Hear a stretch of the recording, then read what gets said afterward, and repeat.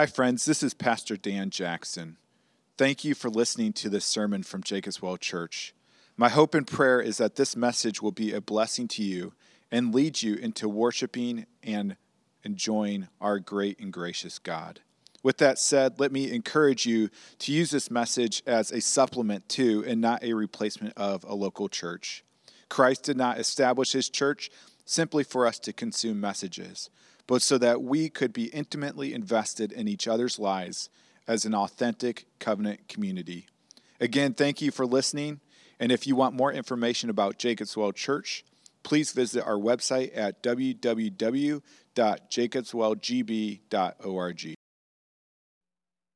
One brief announcement for the women's event this Friday. I'm to let you know that registration's open till Tuesday.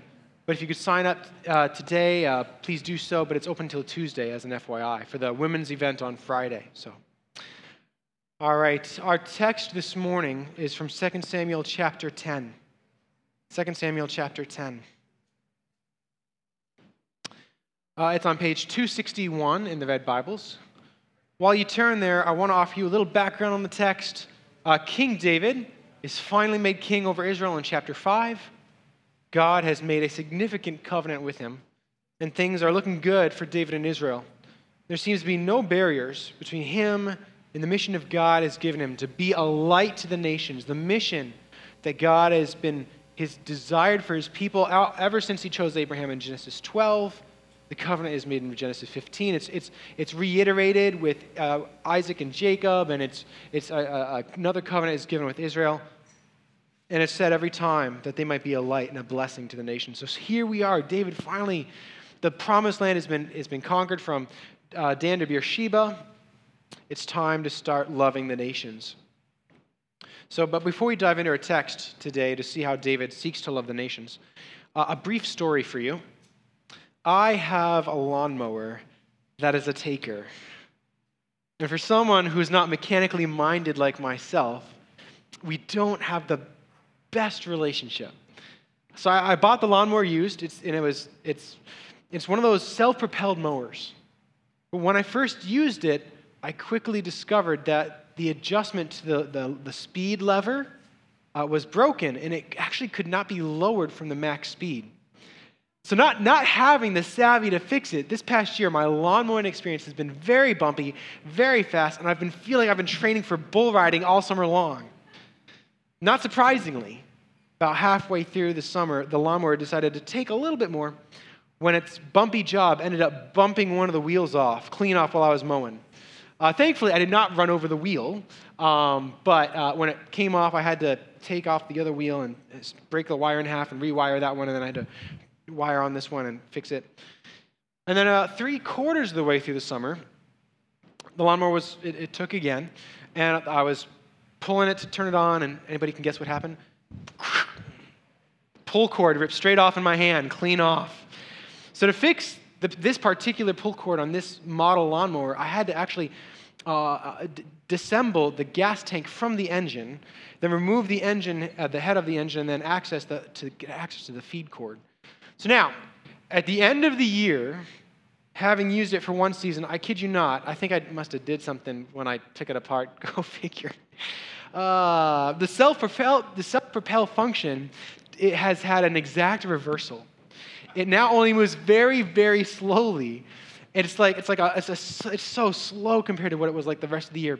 And I can push it higher speeds, but it has this bad rattle coming from it's like I'm going click, clack, clack, clack, clack, clack. The lawnmower is a taker. But we all live in a world very similar to my lawnmower. A world that can take. A child who never seems happy no matter how many different shapes you try to cut their food. A spouse who never seems willing to forgive or move on no matter how many good things you do to make up for it. A sibling who again took that precious item of yours. Drivers who cut in line risking lives to take their place. A pizza place or a coffee shop intentionally ruining your order because you didn't tip enough. A dentist who makes up cavities when there are none. An auto shop that overcharges or breaks something in your car without telling you. These things happen in our world. And it leads us to the question, how can we make sense of a world that takes for itself? How can we make sense of a world that takes for itself? Let's go ahead and read 2 Samuel chapter 10.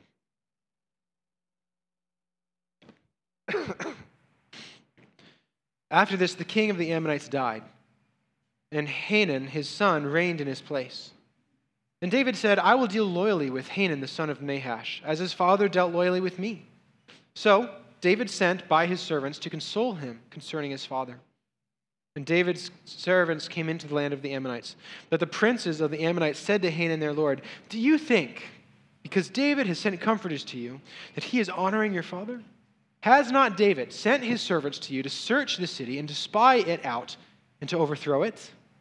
So Hanun took David's servants and shaved off half the beard of each and cut off their garments in the middle at their hips and sent them away. When it was told David, he sent to meet them, for the men were greatly ashamed. And the king said, remain in Jericho until your beards have grown, and then return. When the Ammonites saw that they had become a stench to David, the Ammonites sent and hired the Syrians of Beth-rehob and the Syrians of Zobah, 20,000 foot soldiers, and the king of Maacah with 1,000 men, and the men of Tob, 12,000 men. When David heard of it, he sent Joab and all the host of the mighty men. And the Ammonites came out and drew up in battle array at the entrance of the gate. And the Syrians of Zobah and of Rehob, the men of Tob and Maacah, were by themselves in the open country. When Joab saw that the battle was set against him, both in front and in the rear, he chose some of the best men of Israel and arrayed them against the Syrians. The rest of his men he put in charge of Abishai, his brother, and he arrayed them against the Ammonites. And he said, if the Syrians are too strong for me, then you shall help me. But if the Ammonites are too strong for you, then I will come and help you. Be of good courage, and let us be courageous for our people and for the cities of our God. May the Lord do what seems what seems good to him. So Joab and the people who were with him drew near to the battle against the Syrians, and they fled before him. And when the Ammonites saw that the Syrians fled, they likewise fled before Abishai and entered the city. And Joab returned from fighting against the Ammonites and came to Jerusalem. But when the Syrians saw that they had been defeated by Israel, they gathered themselves together and Hadadezer sent and brought out the Assyrians who were beyond the Euphrates. They came to Helam with Shobach, the commander of the army of Hadadezer, at their head. And when it was told David, he gathered all Israel together and crossed the Jordan and came to Helam. The Syrians arrayed themselves against David and fought with him. And the Syrians fled before David. And David killed of the Assyrians men 700 chariots, 40,000 horsemen, and wounded Shobach, the commander of the army, so that he died there. And when the kings who were the servants of Hadadezer saw that they had been defeated by Israel, they made peace with Israel and became subject to them. So the Syrians were afraid to save the Ammonites anymore. Let's pray. Heavenly Father, we ask that you would be gracious to us. Be generous to us, Lord, that your word might convict us and stir in us, Lord, a heart that yearns for you, your kindness, your goodness, and causes us to desire the same in this world. Pray this in your name. Amen. So how can we make sense of a world that takes for itself? This passage is actually quite beautiful and very exciting early on. Chapter 10 actually starts as a mirror to chapter 9, which Pastor Dan preached on last week. So in chapter 9, David shows a deeply beautiful kindness and love to a man named Mephibosheth, whose royal father Saul, the last king of Israel, had died. This love in the Hebrew is called chesed, which Pastor Dan talked on yesterday. So Sally Lloyd-Jones, if you're familiar with her work, lots of children's books. She has a Jesus Storybook Bible, and she describes this word chesed as a never-stopping, never giving up, unbreaking, always and forever love, or kindness.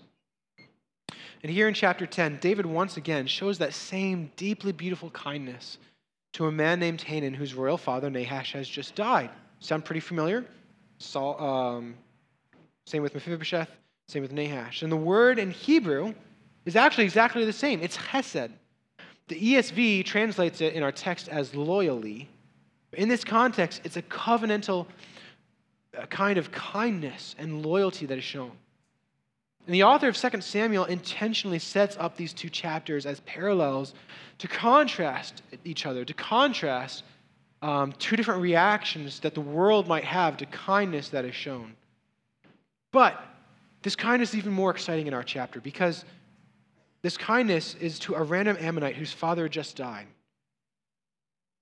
You see, it's actually not quite so random because in chapter 1. In 1 Samuel chapter 11, Nahash, who just died in our passage, attacks Israel, but he is defeated by King Saul. And after his defeat, apparently, Saul made a covenant with Nahash and established an alliance with the Ammonites that likely required them to be subservient to Israel. So now Nahash dies, and David extends loyal covenant kindness to Hanun, which is a beautiful, beautiful, exciting moment in the story of Israel because this is what God has been calling Israel to do since he chose a people with Abraham in Genesis 12. God said, I chose you so that you will be a blessing. And then he repeats that same pattern again and again with Isaac and with Jacob in Genesis 26 and with Genesis 28. And then when he chooses Israel with Moses on Mount Sinai in Exodus 19, God says, I chose you to be a priestly nation. What does a priest do? He intercedes and goes to God on behalf of the people. And if Israel is to be a priestly nation, that means they are to go and to intercede on behalf of the world. They are to go and be a light for the nations. They are to go and show covenant kindness to the world around them. And so finally, in the former chapters, right in chapter 8, from Dan to Beersheba, the promised land has been conquered. And it is now Israel's, now the time has begun for them to start showing the covenant kindness to be a blessing to the nations so that they might be blessed and might know the Lord, the God of Israel, the Lord over all the earth. It's exciting. Only, how does Hanun respond to this covenant kindness? Out of suspicion, he scorns David's kindness, returning kindness with evil. In verse 4, he shames David's representatives by exposing their privates and shaving their beards, which were grown as a source of pride. And to cut them in this way was something they would typically do to prisoners. So this humiliating insult was intended to be applied not just to these men, but to the ones they represented, to David, to Israel, to the God they served. It is a sad reality that suspicion and scorn is even a feasible response to kindness. That out of fear or past wounds or the world owes me or whatever it might be, the kindness is not only rejected, but it's punished. How can we make sense of a world that takes for itself? We must realize that kindness may be returned with suspicion and scorn. 8 years ago, my wife made a vow to me to love and to cherish, to have and to hold, in sickness and in health till death do us part. And yet, I'm sad to say that there are times I find myself operating in my marriage as if I don't believe those vows ever happened. I take a stance of suspicion, whether it's because I had a hard day or someone cut me off on the drive home. I don't know, you name it. But I walk in the door and for example, my wife will mention a passing comment on the fact that I just bought 3.5 gallons of ice cream for myself. And my first thought is that she is judging me for either spending too much money or for eating too unhealthily. When the reality is she's chuckling to herself because of how much I love ice cream and she loves the quirks. I'm suspicious out of the gate. I don't even give her a chance to prove those vows she took to be true. That she is for me, not against me. Rondelay will try to tell a joke sometimes, and rather than hearing a fun, winky moment, I hear it as a backhanded attack on the way that I feel like I've been failing. Oftentimes, like I said, the suspicion that I have in my life at times comes from a frame of mind to doubt anything brought to me by being in a state of anger, sadness, unforgiveness, and I may not even be aware at the time, but it begins to hurt my marriage. She graciously has forgiven me for those moments, and I'm fighting to to have my mind see that she is for me. But regardless of the motive, I sadly can say that at times I can relate to the Ammonites. Suspicion, not knowing the motive in the Ammonites' case, can lead them to return kindness with scorn and with evil. I'm sorry for those who sit here this morning and have felt this recently. Such a response to the kindness you show or have shown can be very wounding. Or maybe the kindness you have sought to show has been something you've been trying to do for years in your marriage or in your friendship, in your family relationship. We did just have Thanksgiving, right? Got together with family. How hard did you work to try to be kind only to have it rebuffed and even put down? This is a sad reality of living in a world with loved ones and neighbors to whom we are called to show kindness and who have been wounded and wound others and seek only to take. It is a sad reality in our own lives as well, for which we might be guilty. Is your knee-jerk reaction towards a comment from your sibling, spouse, or parents heard as an attack or a critical comment? If you find yourself living in a world where you believe only you want what is best for you, then there's a chance that you might be motivated by suspicion if no one else seems to want good for you. Granted, there may be reasons for why that is your initial response, but it is still worth investigating. Have you recently scorned a person's kindness shown to you? Let us also seek healing in all of these ways, though. And we see one means of that healing in our passage. Verse 5, David's very first response upon hearing what happened to these men was not to chase down the Ammonites. It wasn't anger towards being insulted in such a way. It was care for the victims. He sought to meet with them. The king left his throne to meet them in their shame and in humiliation. And this should sound very, very familiar to us, especially right now on this first Sunday of Advent.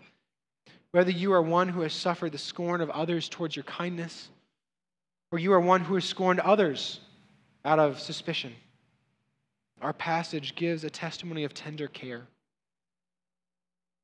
You too have a king who left his throne to meet you in your shame, to meet you in your humiliation, to meet you in your suspicion.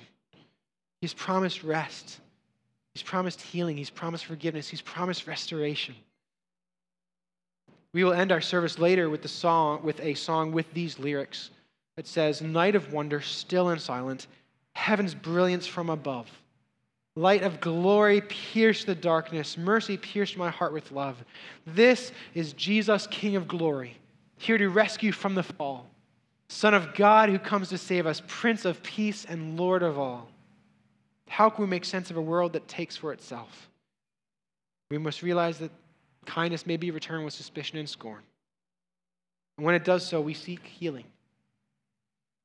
If we make sense of the world and responding in such a way to kindness, should we simply absorb the wrong and just move on? Sadly, sometimes the world won't let us move on. Let's look at the next few verses here in 6 through 8. I wish the text gave more details, but this is what it gives us. Verse 6, all we know is that the Ammonites learned that what they did bothered David. So no doubt in David's eyes it was sinful and wrong because it was. But in the Hebrew, how they perceived it is quite literally stank or stench or odious. They realized that what they had done bothered David. Surprise. So what are the options, typically, for when someone learns that they offended another person? One, they can go and talk to the person to discern and understand the offense further. Two, in humility, they can acknowledge the sin and the wrongdoing and say, maybe I was wrong. Yes, you're right. I'm sorry. Or three, they can get defensive. They get defensive towards the person that has been offended or wronged. And the Ammonites choose the third option in a big way, right? They get defensive and even offensive to the point where they prepare an army for war. So let's track this. The Ammonites are offered kindness. They respond with scorn and evil. And when they learn that that scorn and evil wasn't received well, they go so far as to spend massive amounts of money to hire a mercenary army of Syrians, 33,000 individuals, on top of mustering their own nation's troops. You and I can surmise at the motives, but we certainly see a significant response. How can we make sense of a world that takes for itself? We must realize that the world can be defensive and multiply sin in its response.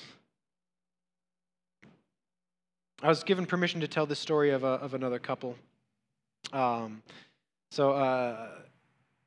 couple once told me that they were cooking a classic dish with each other, and one that the husband had perfected and made countless times. Right? He watched YouTube videos, like he did research, like he loves to cook. So he practiced this a number of times. However, while he was getting the dish ready, the wife came home from work, and she said, "Oh, let me help." So lo and behold, while they were cooking, the husband was not using the proper knife techniques for cutting a particular vegetable. You know, you get different knife techniques for different vegetables. Maybe you don't know that. Maybe I watched too much Food Network. Anyways, but this is the thing. So of course, upon seeing this, what option did the wife have but to call him out in a sassy, rude way? So the husband paused what he was doing, turned to her, and addressed the right issue, which was not how a vegetable was to be cut, but shared how he'd been disrespected in that moment. He had been talked down to. However, we feel this, we relate to this. The wife was right. He was using the wrong technique to cut that vegetable. It's a thing. But because the wife was right in that moment, she felt she was justified in her take on how the food was prepared. She became even more defensive and became hurtful again. And the remainder of the food prep and dinner was finished in uncomfortable silence. Later, the wife, realizing that the husband was right, she had spoken harshly the first time, and then it just got worse. She felt convicted, asked for forgiveness. Forgiveness was received, and the discomfort was broken later on with a joke from the husband. This small testimony only begins to scrape the reality of this Bible passage, where there once existed in the world in which we live now, there once existed a nation-sized grudge that led to the mustering of a gathering of an entire army. How have you witnessed sin leading to more sin in your life?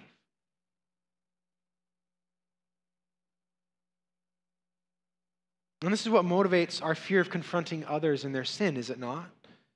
That someone, when they wound us deeply or they wound us for extended periods of time, and it must be addressed, we are afraid because we live in a world where sin multiplies sin. When people find out they did something wrong, they have the option that we talked about earlier to either repent, get defensive, and cause more pain. However, we must also consider the ways in which we are that person. You've just been accused of something, or at least that's how you heard it. It was an accusation, and it's on. It's time to muster that 33,000 army of reasons for why them bringing it up is unfair, and why they did this the other day, and you've been so good this past week, and you've been an amazing friend, sibling, spouse, boss, employee. But may we look mercifully to our God, asking for strength to forgive those who multiply wrong against us. And also look mercifully to our God, asking for a soft heart, willing to be corrected, and not have our first reaction be defensiveness. We're called to show kindness, but we're also called to be prepared to love people in a world that does not like to find out that they wronged you or bothered you or hurt someone. Pastor Robert Cunningham said it well, and of course he's quoting from a verse, the verse there where Jesus loved his enemies. Oh, sorry, having a brain blank. This sounds bad. Okay, all right. But I'll just paraphrase what he said. Someone is going to have to be the first one to love their enemy, even while they remain our enemy. Jesus loved us yet while we were still sinners. Christ came and he died for us, right? That's the verse. Sometimes hearing it in a different way makes it powerful. Someone is going to have to be the first one to love their enemy, even while they remain our enemy. Amidst the enemies you have, are you going to be the first one to love them, or are they going to be the first one to love you? Just as God did for you. Well, how can we make sense of a world that takes for itself? We must realize that the world can be defensive and multiply sin in response.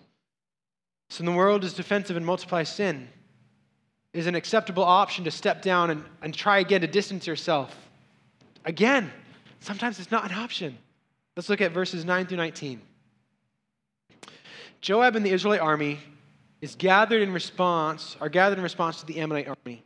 So Joab goes and meets the army in the city of Rabbah. That's not explicitly in our text, but that's where they are. He goes to Rabbah, which is the Ammonite city, and the Ammonites come out in front of the city, and he quickly finds himself that the Assyrians had gathered 20 miles off to the sides. So when Joab's army moved up to go to the city of Rabbah, the Assyrian army closed in and behind them, and they're now surrounded. So the battle plan for Joab is to take a smaller band of Israel's best troops to fight against the Syrians, which is the larger threat. They have the larger army. And then place the majority of the troops against the Ammonites on the side facing the city. So in this situation where Joab's very life is on the line, he makes this statement in verse 12. Be of good courage, and let us be courageous for our people and for the cities of our God, and may the Lord do what seems good to him. These words are emphasized all the more by the fact that this is actually the only reference explicitly to God in the passage. It comes out of Joab's mouth in a moment where they are literally surrounded with a high statistical probability of death and defeat. Hey, God, do what it seems good to him. The odds we're probably going to die. Pastor Dan, I ran into him at Panera this week while I was doing sermon prep. And he's like, oh, you got chapter 10, right? He's like, oh, man. He struck his chest and he said, that what a Braveheart response on Joab. Isn't that it? Such a powerful line. And it is. That kind of trust is so profound. And in the end, what seemed good to God was to give the victory to Joab and to the Israelites.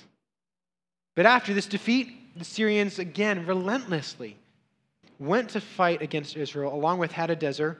Does that name sound familiar? It's a hard name. It sounds familiar to me. He's from chapter 8, right? He's back. He's back with more troops, just from a different region of Syria. This guy won't give up. So the Syrians and Ammonites surprised me here. They've lost so much already. They've gone to battle so many times now with them. And the cost of battle going once again to Israel is so high, but they're determined, they're relentless. They spend more, prepare more, risk more lives, and attack yet again. So David goes out to meet them, and though the enemy is so determined and so definitive is David's victory that the commander of the army, 700 chariots, 40,000 horsemen are killed, not counting foot soldiers. So how can we make sense of a world that takes for itself? Lastly, we must realize that the world can be relentless to win. I actually went to high school in Waukesha, Wisconsin. It was home for me for a good 5-6 years growing up for a season of my life. So in my high school hometown, a year ago, as many of you may know, a man drove his vehicle into the Waukesha Christmas parade, striking 68 different people and killing 6 of them. I won't go into further detail into the horror of this crime. But this past week, his trial actually just finished. And this past week also was actually the anniversary for this having happened. But after having committed the crime, the guilty party, Darrell Brooks, was relentless in his defense. Firstly, he pleaded not guilty. Secondly, he fired his attorney because his attorney wanted to do a defense based around insanity. And after having fired his attorney, he chose to represent himself. He then frequently became combative in court, insisting his innocence, talking over the judge, making outlandish arguments, including saying that he wasn't innocent because he kept blowing his horn for people to move, and they did not move, so he kept driving. The judge described him as stubbornly defiant and went on to say, he continues to not respect the fact that a ruling has been made. He wants to argue and re-argue points that this court has already gone over. One lawyer described his defense saying, he did everything he can except claim that the dog ate his homework. He was found guilty on all charges put against him in the end this past week. A clean sweep is the official term, and he faces life in prison without any opportunity to be released. In Darrell Brooks' relentless efforts to win, he was a picture of the Ammonites even unto their own destruction. It is frightening what hard-heartedness and sin can drive a person or a nation to do. In our world today, where tolerance is God, it is harder and harder for individuals to see their actions as sinful as though they can do no wrong, right? So they can become relentless to win. It's not what I've done, it's who I am. So I'm not guilty? How dare you? We see this often in our own lives, or in the world, or in our more immediate world around us as well. In messy divorces, in long-standing family feuds, in a small, years-old conflict with a neighbor that never gets resolved, or maybe even with a fellow Christian or spiritual leader, because instead of going to talk to them, it just festers. And have you gone to endless lengths to win because you're right, because it's what you feel to be true? To what lengths would you go to prove your innocence without first considering that you may actually be guilty in some way? Let us not breeze past this sad reality, though, that we live in a world where thousands die over conflict begun by one person showing kindness, resulting in another's suspicion, defensiveness, and a relentless effort to win. So does this mean we should just never strive to be kind? No good deed goes unpunished. Time to stop doing good. Well, in the midst of such a sad and frustrating, broken part of our world, let us first take peace and comfort in Joab's words here. The Lord will do what seems good to him. That just as God promised to fulfill his covenant promises and to protect the promised land, which he did, he will fulfill his covenant promise to us. We too are promised a land where it will be safe, where justice will reign, where peace shall be the norm, a land where covenant kindness will be shown without it being returned with wrongdoing. It will be a place of giving and not taking. Let us, as God's people, not just anticipate this hope now, but make this a reality here on earth. We pray to our one true God, thy kingdom come, thy will be done on earth as it is done in heaven. May we seek this. Peace on earth, goodwill towards men. Church, as Joab states so plainly, in the face of a world returning kindness with suspicion and scorn, becoming defensive and multiplying sin, and being relentless to win, let us be of good courage. Let us be courageous for our people, for the cities of our God. May the Lord do what seems good to him. In regards to courage, Madeleine L'Angle once said, we have to be braver than we think we can be, because God is constantly calling us to be more than we are. I greatly appreciate those words, but I would edit them just slightly instead to say, we have to be braver than we think we can be, because God is constantly calling us to be who we are. Church, in the face of a world that takes, you are a new creation. God is calling you to be who you are courageously, born new, not to take but to give, just as you've been given more than the world could ever take and more than the world could ever give. We're to be of good courage for our people, for the cities of our God, and may the Lord do what seems good to him. Let's pray. Heavenly Father, this is a daunting task that has been set before us. We pray that you would strengthen us by the work of your Spirit. So, Lord, let us first comprehend the depths of chesed, covenantal kindness and love that you show us. And in a world that takes, may we face it, Lord, knowing the challenges that lie before us and still seek your goodness. Pray this in Jesus' name. Amen.